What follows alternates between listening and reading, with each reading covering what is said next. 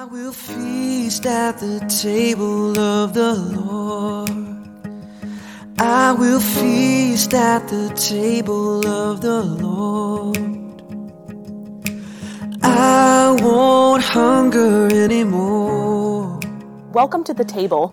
You are listening to the Kingstown Communion podcast with lead pastor Michelle Matthews. The Kingstown Communion is a new United Methodist church existing to gather people into communion with Jesus Christ through courageous conversation, creative community, and collaborating for the common good. For more information about upcoming events and opportunities to serve, visit our Facebook page, facebook.com/Kingstown Communion. We're glad that you're listening along with us. If you live close by, we hope you'll join us for worship in person. And if you ever feel so inclined to help us by giving financially, you can do so on our website, kingstowncommunion.net. At the table of the Lord, there is peace at the table of the Lord. Reading from Luke chapter 2, verses 1 through 14. I think it's on the bulletin. In those days, a decree went out from Caesar Augustus that all the world should be registered. This was the first registration and was taken while Quirinius was governor of Syria. All went to their own towns to be registered. Joseph also went from the town of Nazareth in Galilee to Judea, to the city of David called Bethlehem, because he was descended from the house and family of David. He went to be registered with Mary, to whom he was engaged, and he was expecting a child. While they were there, the time came for her to deliver her child, and she gave birth to her firstborn son, and wrapped him in bands of cloth, and laid him in a manger, because there was no room in the guest house. Now in that same region, there were shepherds living in the fields, keeping watch over the flock by night. Then an angel of the Lord stood before them, and the glory of the Lord shone around them, and they were terrified. But the angel said to them, "Do not be afraid, for see, I am bringing you good news of great joy for all the people. To you is born this day in the city of David a Savior, who is the Messiah, the Lord. This will be a sign for you. You will find a child wrapped in bands of cloths and lying in a manger." And suddenly there was with the angel a multitude of the heavenly hosts praising God and saying, "Glory to God in the highest heaven, and on earth peace among those whom he favors." The word of God for the people of God. Thanks be to God.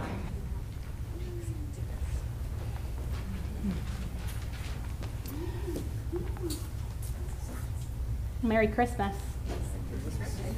Y'all can say it back to me. Merry Christmas. It is so good to be able to say these words to you and to hear you say them back.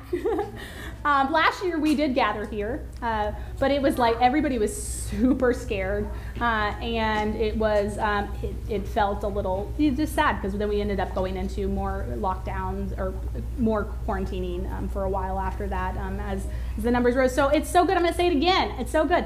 Merry Christmas. Merry Christmas. It's so good to hear you say it. This time of year is a special time, isn't it? Oh. I know I'm stating the obvious because we all put so much work into making it special. We put a whole lot of work into making the barn special this year. If you plan to go to the barn, which was last night, it felt like I feel more tired this year than I normally do, even though I didn't have 2 services last night that packed out Nall's produce, mainly because I feel like I've done like 3 times the logistics this year of moving things one place and then taking them out of some place. But we put so much effort into making the barn special, which is why it was disappointing that we couldn't have it. I confess as your pastor that every year I want to join in and make my Christmas Eve homily extra special. I spend more time on these normally 8 to 15 homiletical minutes than I do on any other task the entire year. I write and then I erase or I backspace. Let's be honest, I don't erase anything. But I backspace and then I write and then I backspace and then I write and then I go and watch a YouTube video and get into that for a little while and forget. And then I procrastinate and then I watch another YouTube video and then I write a little bit more and then I backspace. And because I really want this homily to be just right. I want it to be special. I mean, after all, you're here, you've come all this way from wherever you are. Maybe it was just, across the street, but you came here tonight in that cold weather. You're not at home. You drug yourselves out here on this awfully cold night. And I want to give you something special. It's notable to me, though, that the gospel writer Luke could care less about making his Christmas sermon special. Did you hear it as Matt read it? Like, we read it every year, but did you really hear it? We printed it for you in case you don't believe me, like I'm making this stuff up. We put it in there, we put it up here. St. Luke, introducing us to the Christmas story tonight, gives us the most boring prose in the history of literature. In those days, Caesar Augustus declared that everyone in the empire should be enrolled in a tax list. Taxes. Boring. The first enrollment occurred when Quirinius, governor of Syria, governors. Boring. I mean, spice it up a little bit, Luke, right? Spice it up. We came out here on this perfectly good Christmas Eve night. We went through all the cold. You could at least jazz it up a bit, Luke. Give us a little something special, right? We didn't come for taxes and politicians. Boring. And the story does not get that much more lively after this. She gives birth. Not really a special thing. It sort of is ordinary. There's this girl, she's pregnant. It happens all the time. She gives birth. She's not really of any special lineage we're speaking of. She gives birth in this little town that's not really worth talking about, this ordinary, out-of-the-way place. This kind of thing happens 385,000 times a day. Ordinary folks giving birth in ordinary places. Nothing special. But if we stay awake through Pastor Luke's very boring opening remarks, if we tune into this ordinary sermon, we start to notice that the sacred begins to be woven into this very ordinary backdrop.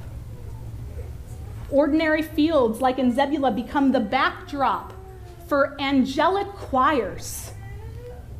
Ordinary shepherds become recipients of this otherworldly commission.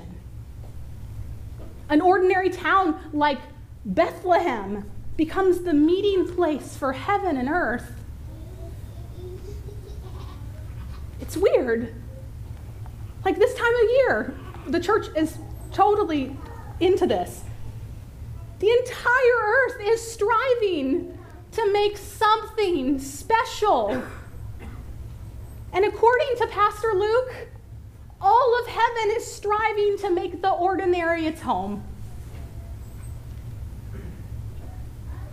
Maybe better yet, all of heaven is seeking to make the ordinary sacred. Nothing special here. Just all of heaven breaking loose.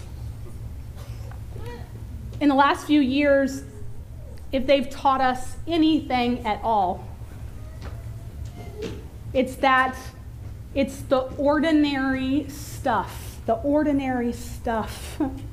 that really matters, right?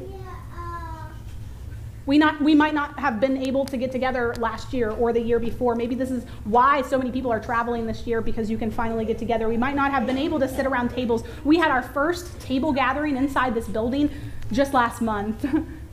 We might not have been able to celebrate the milestones of life, or those milestones, 40th birthdays were had on Zoom calls. The gospel truth revealed at Christmas, friends, is not that something special happened so many years ago, but that the ordinary stuff is the most sacred gift we'll ever receive.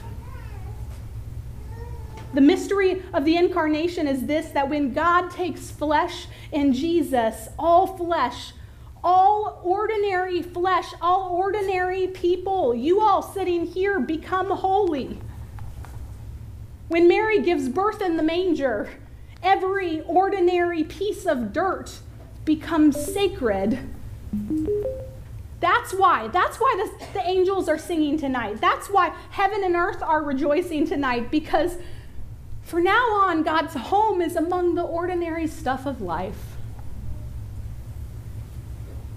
And so tonight, friends, here in our very ordinary church, in this ordinary school, in this ordinary city, kind of a suburb, kind of a city, with ordinary folks like you, I offer this very ordinary sermon. And I pray that over this Christmas holiday that you get to sit around ordinary tables with some ordinary people. That you get to avoid some ordinary political discussions at those tables. That you find time for some ordinary bickering among your family. That you take an ordinary nap. Watch some ordinary Christmas shows. And I pray that as you do, that somewhere in the corner of your consciousness, you'll hear, it's going to be like angels singing. And you're going to sense this shift of heaven making its home with you. This year, I wish you, friends, the most ordinary Christmas. Would you pray with me? God, you came to be with us. And if we're honest, many of us here tonight are sitting in these seats. Our mind is half here. Our mind is also half on our to-do list. Bless you, moms in the room who have that to-do list in your brain right now. Those dads in the room, those people who have so many more tasks left on the list for the night. It's only 6 p.m. Because we so desperately want for it to be special. And because of that, we somehow get to a point where we start to think that you, God, expect us to be special.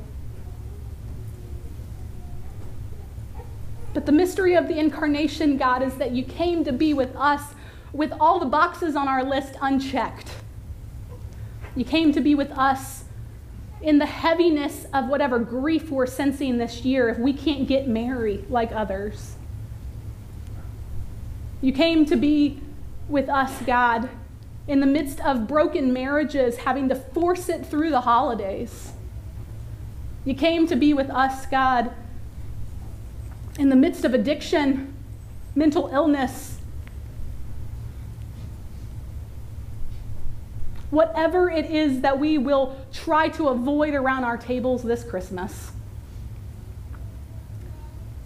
You came to be with us, God, with us. You came and took on the dirt of us and of this world.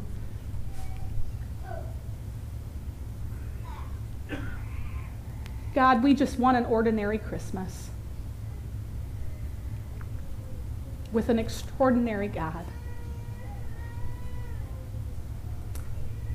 We join together and we pray that prayer That ordinary prayer that so often it becomes so ordinary to us that we just say it and we don't even focus on the words anymore, but we pray it tonight, God, not that we might be special, but it says daily bread. We pray that prayer that you taught us to pray. Our Father who art in heaven, hallowed be thy name.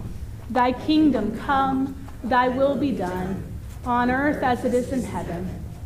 Give us this day our daily bread, and forgive us our trespasses, as we forgive those who trespass against us. And lead us not into temptation, but deliver us from evil. For thine is the kingdom, and the power, and the glory forever. Amen. Amen.